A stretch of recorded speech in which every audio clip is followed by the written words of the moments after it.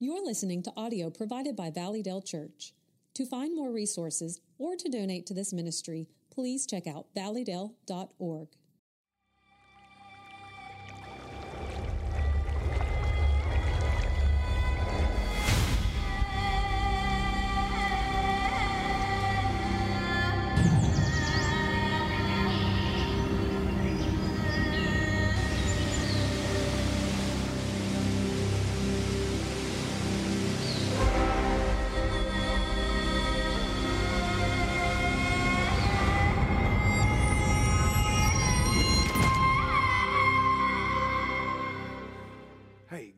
Good to be home. Good to see you guys and visiting with us. Bob, come on up. I'm going to get you to pray. This is Kirkwood's dad. His mom are here with us today. We're glad.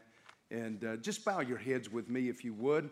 I shared a need in the early service. We all know Scott and Tammy Lenning. Scott is in New Zealand preparing for the Franklin Graham Crusade down there. And Tammy's about to leave to go be with him for, I think, about 2 months. And their grandbaby has had surgery and is home, but now Tammy's mother was taken to the hospital yesterday, and they really are asking us to pray. We've got so many to pray for. Just bow your heads as we go to the Lord in prayer. And if you've got a need this morning, just lift your hand. I've just got a need. I just got a personal need. There's a need that's there. Amen. A lot of us have needs. Really, all of us do. Bob, would you lead us and pray for the folks here at Valleydale? Heavenly Father, we bow humbly before you. No, you are good. We just sang of your goodness forever. And as we come before you with needs, God, we know your grace is sufficient. You know before we ask. Scott and Tammy, all those who have raised their hands. God, move mightily among us. For some, there will be comfort. Some, there will be healing. Some, just strength to get through a difficult time. But all the while knowing that you are faithful. God, most of all, as we come together to worship, unify us. You say in your word in Galatians 3, you are all sons of God through our faith in Jesus Christ. For as many as you as were baptized into Christ have put on Christ. There is neither Jew nor Greek. There is neither slave nor free. There is neither male nor female, for you are all one in Christ Jesus. And if you are Christ, then you are Abraham's seed and heirs according to the promise. God, help us to see you more clearly today.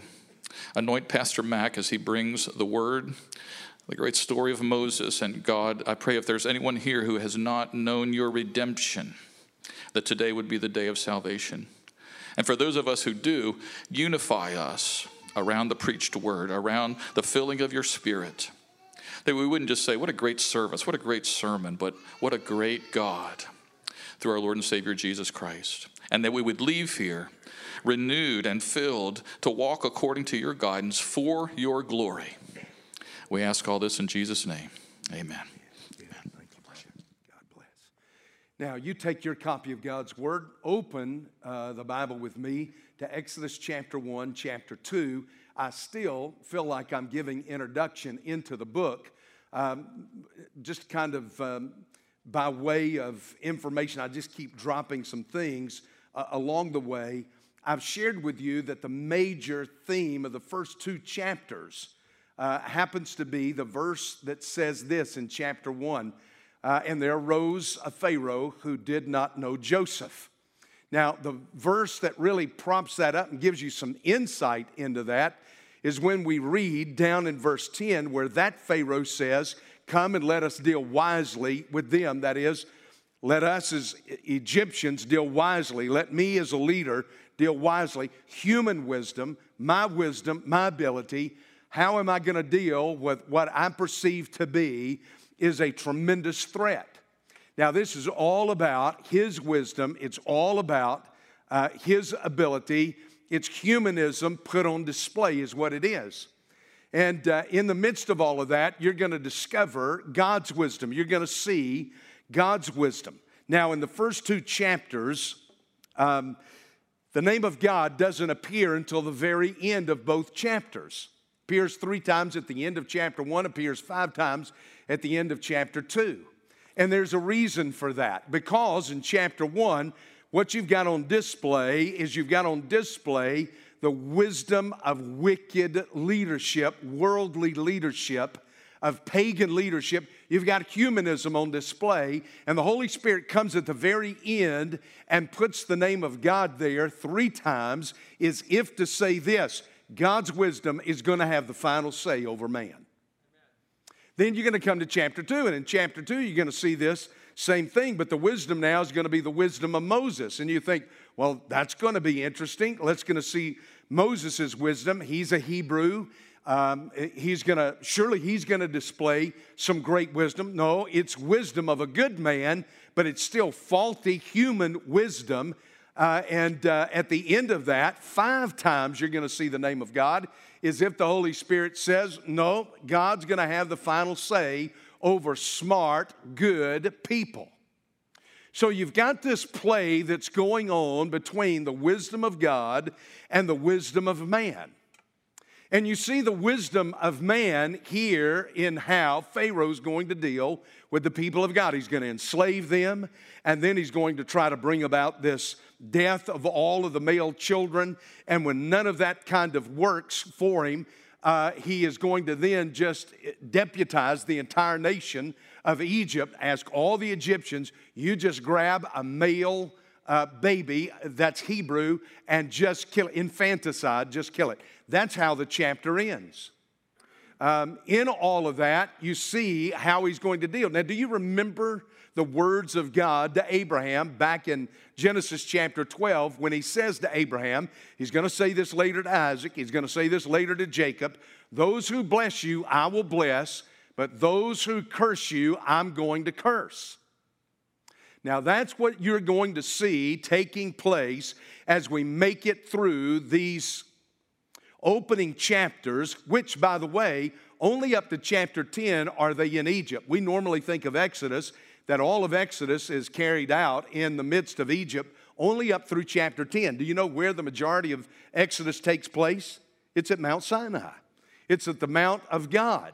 Not only is Exodus, the rest of Exodus from chapter 10 on, carried out, lived out there at Sinai, all of Leviticus, until you get to the 10th chapter of the book of Numbers. It's all at Sinai. You've got a year from about the 10th chapter of Exodus to about the 10th chapter of the book of Numbers, all at Sinai.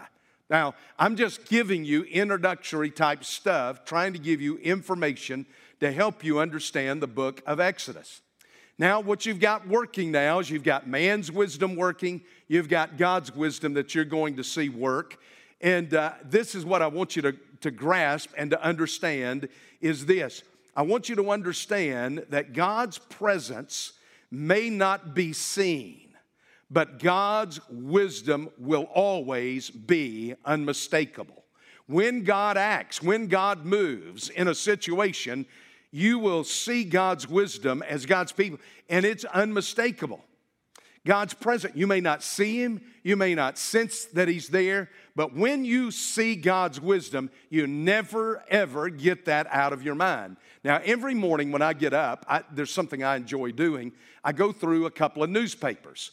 One of them I'll go through is the Morning Mail or the Daily Mail from out of London. It's a national newspaper in England. And they've always got one of these brain teasers that's in there. And so I'll check it every morning, make sure my brain, I've still got a brain. And so I'll look at these things, and they're kind of fascinating. You see that? Have you ever looked at these things? Can you find the duck in that picture?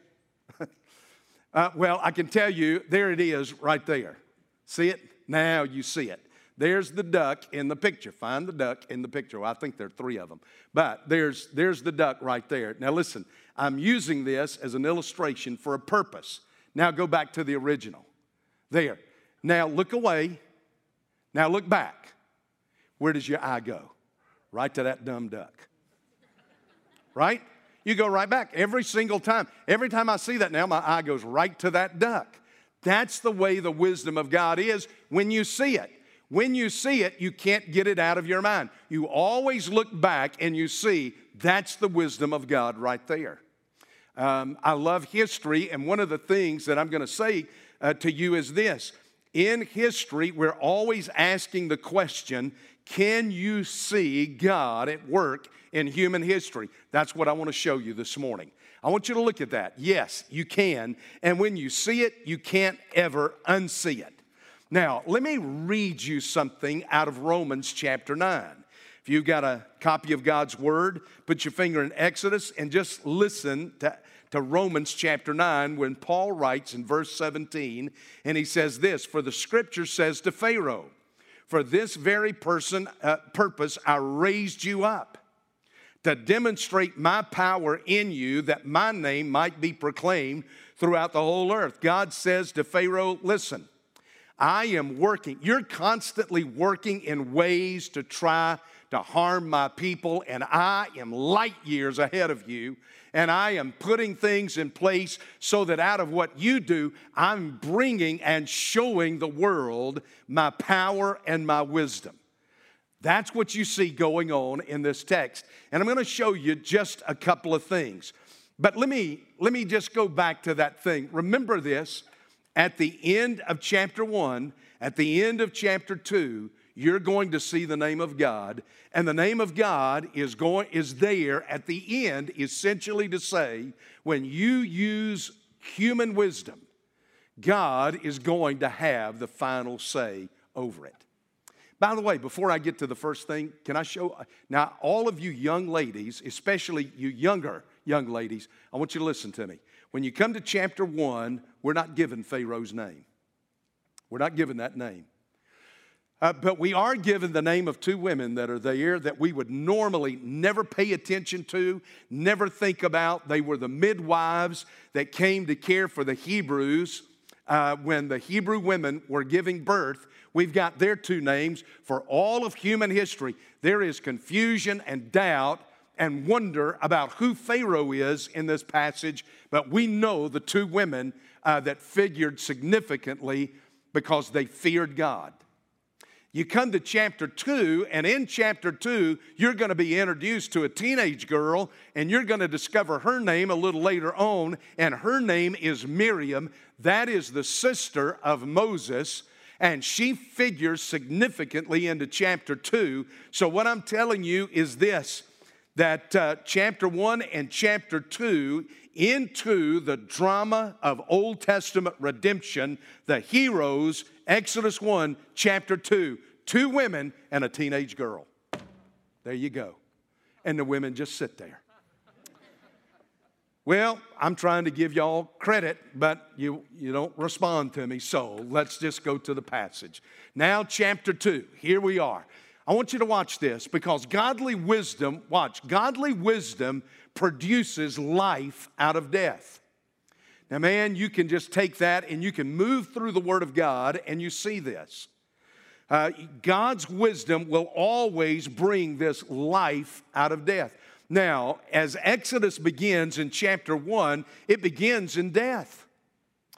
You just look at verse 6 and it says Joseph died, and then all of his brothers died, and then all that generation died. You've got this whole thing of death that is right there. The whole of Exodus opens up like a horror movie, and there's death, death, death. And then it goes down. It progresses down from that. This Pharaoh is going to enslave all of the Hebrews, and then he's going to take every baby and he's going to kill every male baby at birth, and then he's going to move beyond that and he's going to just go wholly in for infanticide against every Hebrew male child.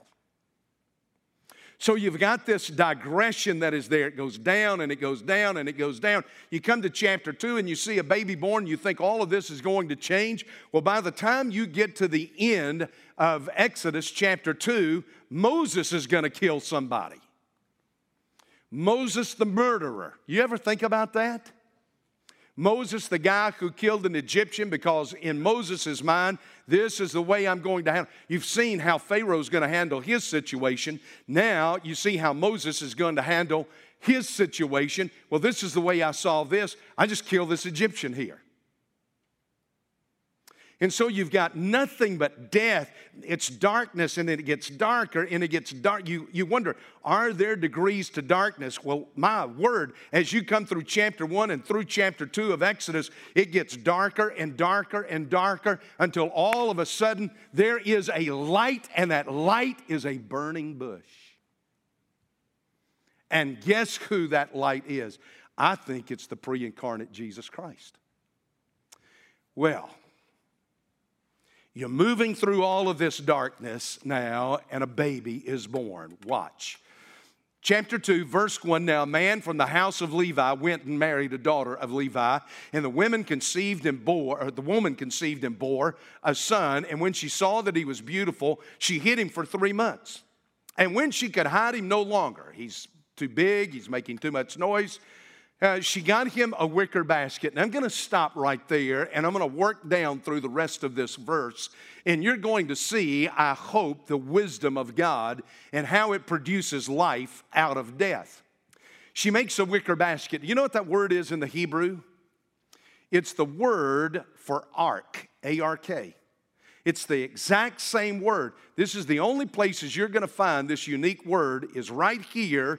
And then you go back to Genesis chapter 6, where God comes to a man by the name of Noah, and he says, I want you to build an ark. So you've got Noah's ark, and you've got the exact same word that is right here. We've got it. It's translated wicker basket. Probably it's made out of the bulrushes there. But the word literally here is the word ark. She makes an ark for this baby. It's interesting. These two places. Umberto Cassuto was a Hebrew scholar, and in his commentary on Exodus, he says it's the only time this particular word is used, number 6, and right here in Exodus chapter 2. So Noah's ark is compared to the ark or the basket that Moses' mother has made. Now let me take it a step further, because you read in the text, it says this. After she made that wicker basket, she covered it over with tar and pitch. That word covered right there is the word in the Greek and in the Hebrew, and the word there literally means to smear. She smeared on the outside of it. She smeared around the inside of that basket. It's the exact same word that is used when Noah smears pitch and tar on the ark that he has built. It seals it. It keeps water from leaking in. It keeps whatever it is afloat. She smears this. Now listen, the word literally in the Hebrew means to ransom. To ransom. When you ransomed something, you redeemed it, you purchased it, you bought it, you saved it, you delivered it. She smeared that thing with this pitch and this tar, just as Noah did the ark, so that it would stay afloat, because what is on the inside is going to be ransomed. It's going to be redeemed. It is going to be saved. It's going to be delivered. Now, there's one step beyond that. When you come to this word, if you go and you look it up, you go and look it up in Strong's Exhaustive Concordance or Young's Concordance or Vine's word commentary. You look it up, you look it up in any of these, and what you're going to discover is this, is that word ransom that is used right here and is used back in Genesis to describe what Noah does, is also a word that describes a color, and the color is red. So here is Moses' mother, and what she's doing is she's taking a basket that is really an ark, and she is smearing, she's ransoming it, she's smearing it with this pitch and tar, and the color of that pitch and tar happens to be red. Y'all just sit there, okay?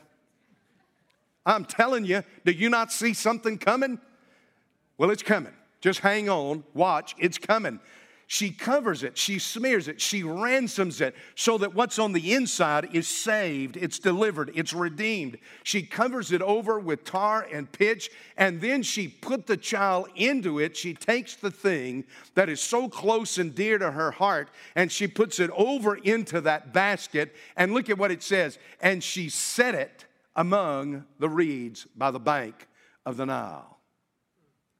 The word there in the Greek is ektithemi.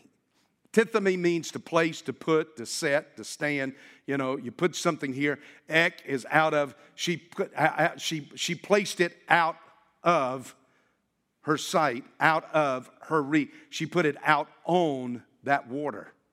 The interesting thing is she put it in the reeds. Let me tell you, that basket was most likely made out of reeds, and she goes down there because we're told she puts it in the reed. And I got this from old Theodore Epp. One day, reading his commentary on Moses' life, his book on Moses' life, 2-volume set on Moses' life, Theodore Epp said the reason she set that basket in the midst of the reeds is because crocodiles are notoriously plentiful in the Nile River, and they cannot stand reeds. They won't get around it. It smells like something terrible to them. It tastes like something terrible to them. And so she takes it and she puts it there. Now that whole thing is telling me something about her.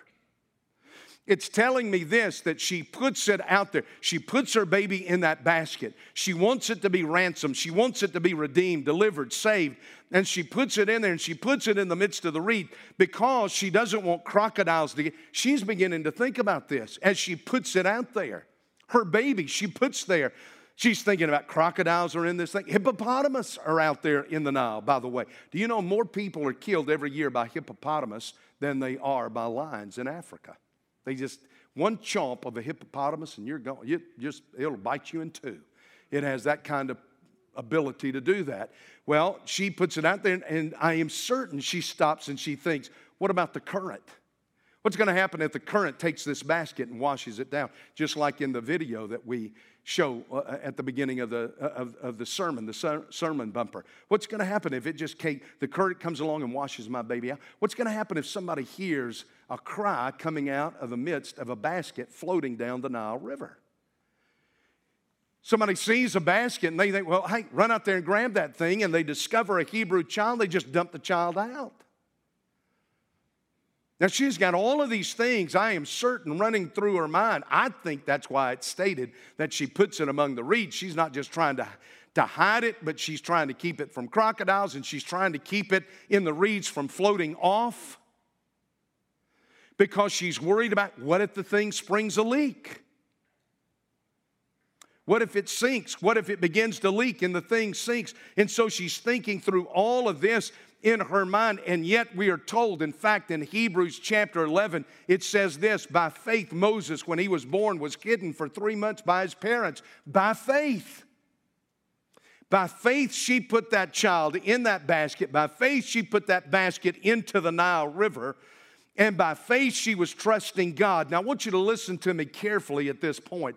This is something you need to grasp. Faith is not confidence that something bad is not going to happen. That's not what faith is. Faith is risking what you hold dear by entrusting it to God, even in bad days. Some of you here need to entrust some things to Jesus Christ. Some of you here need to entrust, like she did, her child to entrust your child that God's going to take care of your child. Entrust your family, God's going to take care of your family. Entrust, listen, you say, but preacher, you don't know how difficult it is. Yes, I've had 3 teenagers in my house before. I do know. I've got grandchildren now growing into their teenage years. And I'm thankful that they're grandchildren and not children. But let me tell you something. What you do is this. To the best of your ability, not convinced that bad times won't come, but convinced that God can save them and save us even when there are bad times. Now let me show you the wisdom of God in all this.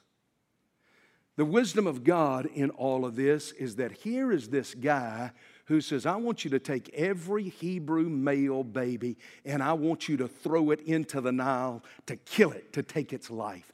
And here is a mother with a Hebrew male child who takes her baby and she places it in an ark that is smeared with ransom, that is covered, and she puts it into the same Nile that he wants you to throw the baby. She sets it down into the Nile, and she trusts at that point that God is going. I don't know how many children those Egyptians killed, how many Hebrew children they threw into the Nile, but I do know this, there is one that he delivered out of the Nile who is going to deliver them out of Egypt. There is the wisdom of God. There is the wisdom of God as it produces life out of death. Now listen, let me tell you, there's one more ark in Scripture. There's one more ark that is covered, that is smeared, that is ransomed. And it is a piece of wood that stands on a hill called Calvary. And it is smeared with that which is red. And every single person that runs into it will be ransomed and redeemed and saved and delivered. And it's called the cross. And you see it right here. God is moving way ahead of every move that Pharaoh makes. It's funny to me. You see that so clearly in this second thing I want to show you. Second thing I want you to see is this, is godly wisdom triumphs over evil intentions. There's just evil intention everywhere. No good, nothing godly, nothing noble. Here, just all these evil intentions, and yet godly wisdom triumphs over all these evil intentions that are here. Years and years in advance, God has, really from eternity past, all of this had been planned out. God knew exactly what was going to happen. God knew exactly his response. God knew what he was going to do. Now watch this. She's put that baby out there in the Nile. His sister, Miriam, stood at distance to watch what would happen to him. And the daughter of Pharaoh came down to bathe at the Nile, and her maidens walking alongside the Nile, and she saw the basket among the reeds and sent her maid. And she brought it to her, and she opened it and saw that the child, behold, the boy was crying, and she had pity on him and said, this is a Hebrew child. This is a Hebrew baby. Daddy says I'm supposed to kill this. I'm supposed to just turn this over and dump it out into the river. But she has pity on him. Pharaoh's daughter. Now, we don't know Pharaoh's daughter's name here. We don't know Pharaoh's name. We don't know her daughter, his daughter's name, who this is. Then his sister, this is Miriam, said to Pharaoh's daughter, she pops up now, and she says, hey, what if I go call a nurse for you from among the Hebrew women that she may nurse the child for you? You see, obviously, Pharaoh's daughter had not had a child. She did not have milk. She could not do that. And so Miriam jumps up and says, hey, let me go get a wet nurse for you. Let me go get a woman who has milk that can feed the baby. And Pharaoh's daughter said, hey, great idea. Go ahead. Go get her. So the girl went off and called the child's mother, her mother, Moses' mother. And Pharaoh's daughter said to her, take this child away and nurse him for me, and I'll give you your wages. So the woman took the child and nursed him. Now, do you get all of this that's going on here? Pharaoh's daughter, the very guy who wants to throw them all in there and kill them, she finds one floating in a basket, and she falls immediately in love with the child. Oh, this is my baby. This is my baby. Miriam jumps up and says, hey, let me go get a nurse. Let me get a nurse for you. She can nurse the baby, and she can care for the baby and do all the stuff for the baby that you're not prepared to do. And Pharaoh, the princess said, hey, that's a great idea. Go do that. She goes, gets Moses' mama to come down there, and Moses' mother comes, unbeknownst to Pharaoh's daughter, and Pharaoh's daughter looks at him and says, take this baby, nurse it, and I'll tell you what, I'll pay you money to do this. I'll pay you money to raise your own child. You take the child back with you. You keep the child until he's weaned. That's about 5 years of age in that culture. At that day and time, they nursed up until about 4 or 5 years of age. And so she said, you take this child and you rear him, you nurse him, you feed him, you care for him until he is weaned. All through those formidable little years, 4 years of age, 5 years of age, that mind is learning and turning. Here is Jochebed. She's got her own baby boy with her. She's caring. And what is she doing? She's pouring into this child. The stories of Abraham, the stories of Isaac, the stories of Jacob, the stories of Joseph, all that God is going to do. Joseph swore to his brothers, God is going to come and he's going to take care of you, and you will be taken out of here and you will be delivered over to the promised land. All of that she's pouring into this child in the formative years, getting paid to do it. Before they had government programs to pay you for that kind of stuff. Getting paid to rear her own child. And just to pour. Listen, I had a Jesuit priest look at me one time. He said, you give me a child until they're 12 and they're mine forever. He's talking about the formative years. Let me pour into their mind. That's what she's doing. Jochebed's just pouring all this Jewish history into this boy's mind. You're going to see it come up in chapter 2. We'll get there. We'll get to the rest of this sometime in about 2024. That's what she's doing. And now at 5 years of age, she's going to take him back over there to the palace. And she's going to take him back and say, okay, here he is. I've got him all trained and prepared and, he's all ready. He's yours. He can eat solid food now and he's good to go.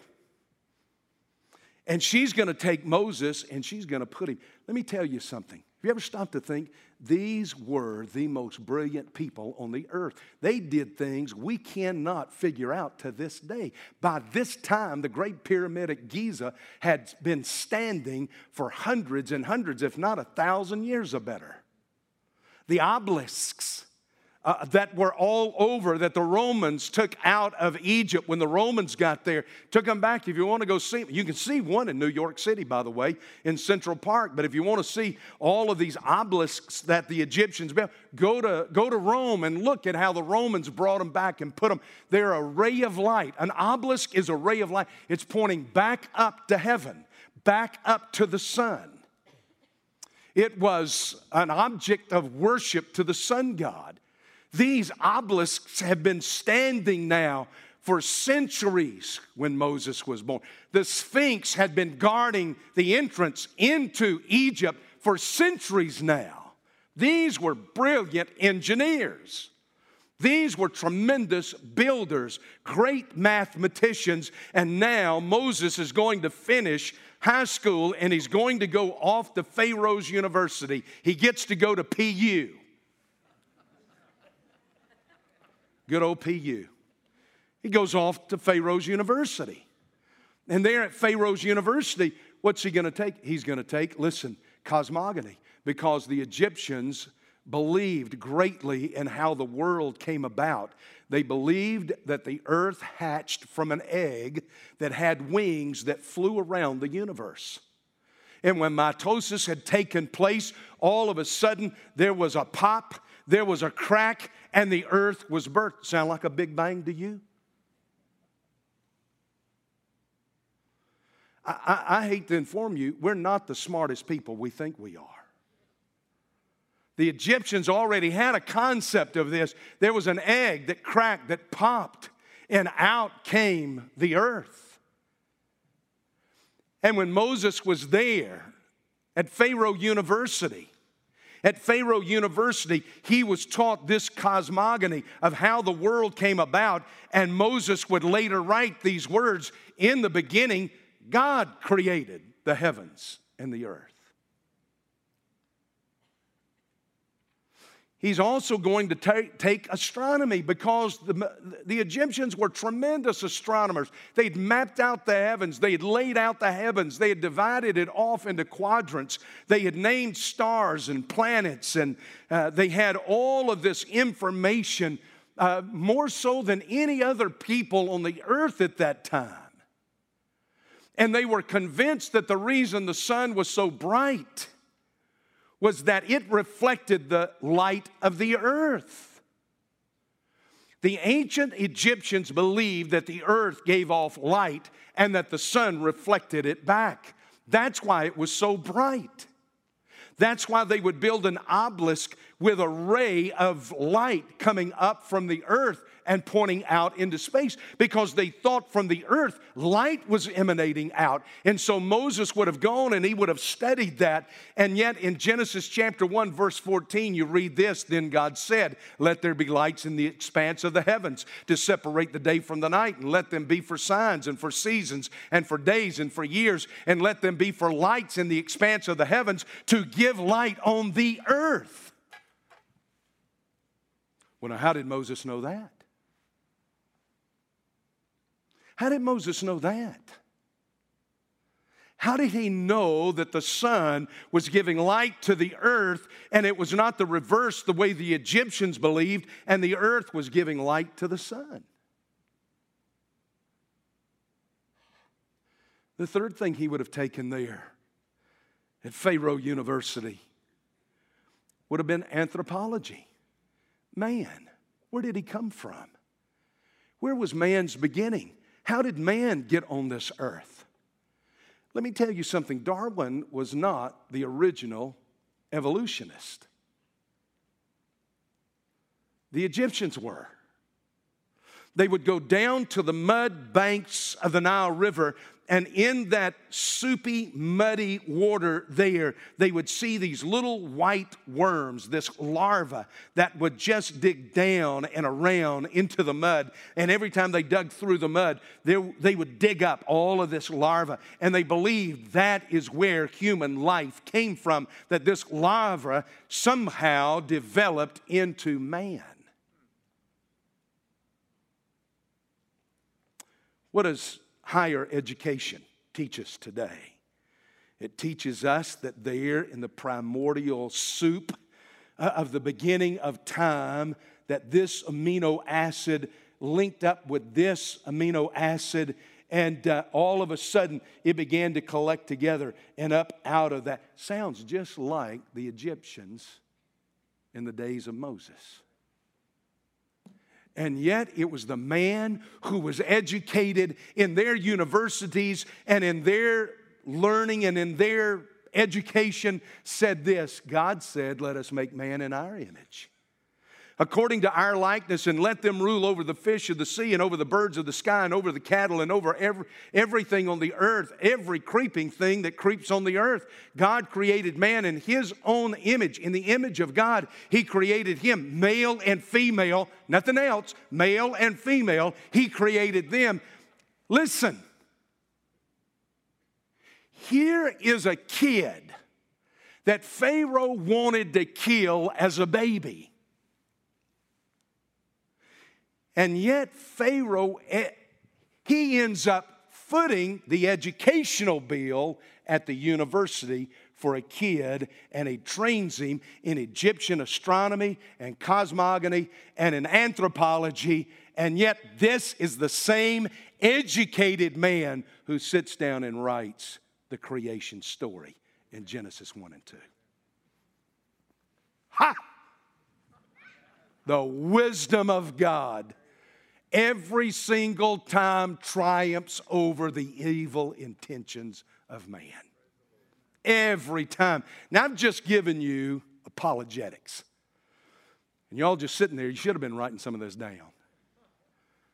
Because I'm telling you, that right there answers the goofy stuff we're paying today for our kids to be taught in university.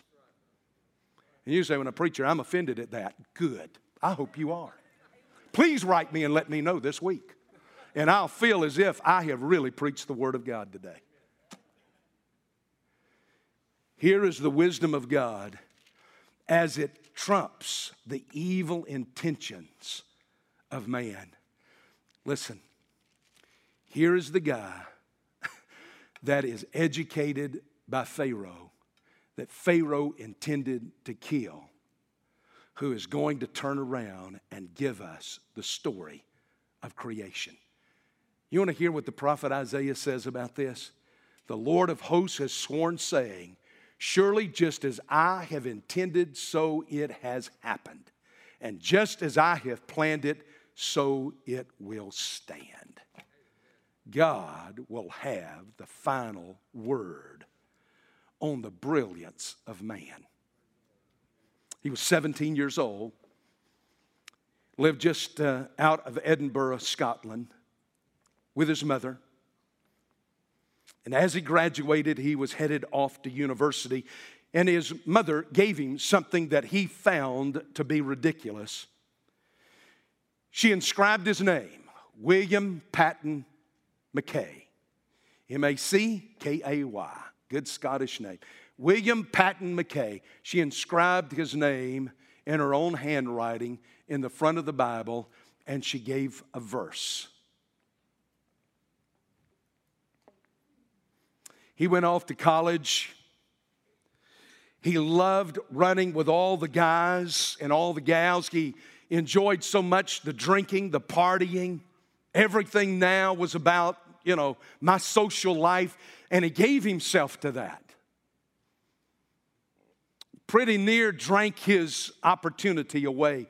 In fact, he came to the place where he ran out of money, and he took that Bible that his mother had given him, and he went down to a pawn shop, and he pawned it off there, and pawned it to get enough money so he could go and get another drink.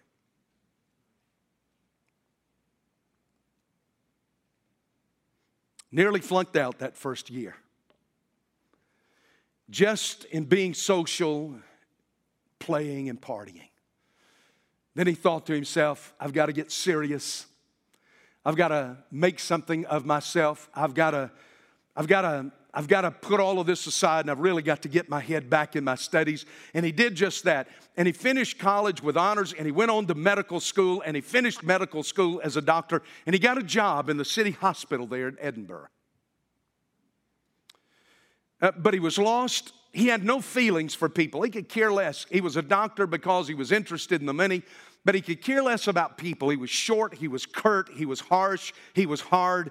He wasn't interested in anybody's feeling. He wasn't curious about curing anybody. He really was just curious about making money and having his own good time. It started out just a regular day, checking on patients, filling out paper, filling out charts, going in and out of rooms, when he walked into a room where there was a man that was dying. He examined the man and he thought to himself, there's not a thing in the world we can do. And so he looked at the man, and just in that cold way, without any feeling, without any bedside manner at all, he told the man, you're dying and there's nothing I can do for you. And the man began to scream, get me my book. Get me the book. And the doctor just looked at him. He looked at the nurse, and they shrugged their shoulders. And the man said, I've got to have it. He was just adamant. I'm dying. Give me my book. Get me the book. And so with that, Mackay turned and he walked out of the room. He went on the rest of his rounds, tending to things that he had to tend to. The man came back to his mind later in the day, and he decided, I'm going to go back and see if that man's still alive. And he walked back into the room, and the man was dead. Then he began to think about what book did this man want so badly that he was just screaming at everybody. He's dying. He doesn't want any person. He didn't want anybody. He just wanted a book. What's the book that he wanted? And so he pulls back the sheets, and down tucked under the man in his hand was a book, and he reached over and he pulled the book out, and it was a Bible. And he took it and he opened the Bible to the front page, and he looked down and he saw the name William Patten Mackay in the handwriting of his mother. He'd forgotten about that Bible. He'd forgotten about pawning that Bible to get money to buy whiskey. And it's so intriguing that he took the book and he went to his office and he locked the door. And McKay sat down for the next number of hours and he went to that verse that his mother had put. And then she had listed another verse and then another verse. And all through that, she had intended him to go through these passages and these verses. And well into the night, William Patton McKay read through that Bible, those verses that his mother had marked. And he bowed his head and he gave his life to Jesus Christ. And there, William Patton McKay wrote these words. We praise thee, O God, for the Son of thy love, for Jesus who died and is now gone above. Hallelujah, thine the glory. Hallelujah, amen. Hallelujah, thine the glory. Revive us again. Over every human life, God will have the final say. Stand with me if you would. All of us standing, our heads bowed, our eyes closed. Do you know what Pharaoh says to Moses when he finally comes after that final plague, the death of the firstborn, when Scripture tells us death was in every house? You know what Pharaoh says to Moses? He says, get them out. Take your people and get out. Take your cattle, take everything that you have and get out. And at the end of that little verse, it says this, but bless me. But bless me. In other words, Moses, I've come to see your God is the real God. I've come to see your God is the God of power. I've come to see that there is no God in our pantheon of gods that is anything like your God. And so before you go, Moses, bless me. I want what you have. I want to know what you know. I want the blessing of God on my life that you have. He wanted that. He knew that. But he never gave his life to the Lord. Let me tell you something. It's not enough for you to know that there is a God. There's not enough for you to know that God sent His Son Jesus to die on a cross and that Christ died and that He was resurrected. It's not enough for you to know that. You must come to the place where you commit your life to it. Where you pray, Lord Jesus, be Lord of my life. Let me tell you something. God is God and Jesus is Lord, whether you recognize it or not. What changes is when you come into personal relationship with Him. Some of you here this morning need to do just that. You need to come into personal relationship with Jesus Christ.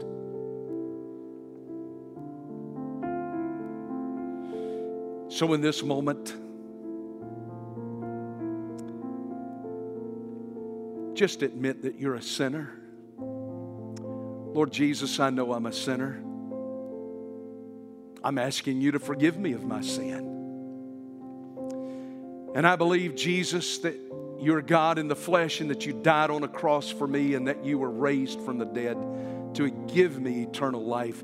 And I receive that free gift and I give all that I am in the only way that I know. I receive you, and I know because your word tells me that you'll receive me. For as many as believed on Him, to them gave He the power to become the sons and the daughters of God.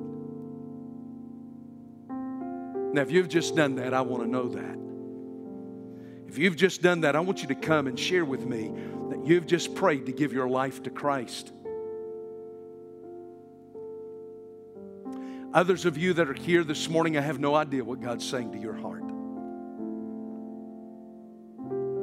Some of you are desperate to know that God is going to win in the end. Let me tell you, He will. He does. You can trust Him. You can put whatever you value, whatever you love into that ark. Just do it by faith and trust that God will have the final say. You may not see it tomorrow. You may not see it next month. But let me tell you something. God can be trusted. Some of you need to come and get at this altar. Others of you need to come and put your life in the life of this church. Father, in these moments, as we make decisions, I pray, Father, that our lives would reflect that we are responding to you as Lord and Savior. And I pray that in Jesus' name. You come right now as Kirkwood leads us. You step out and make that decision. Thank you for listening to this recording from Valleydale Church. To find more or to connect with us about what you just heard, check us out at valleydale.org.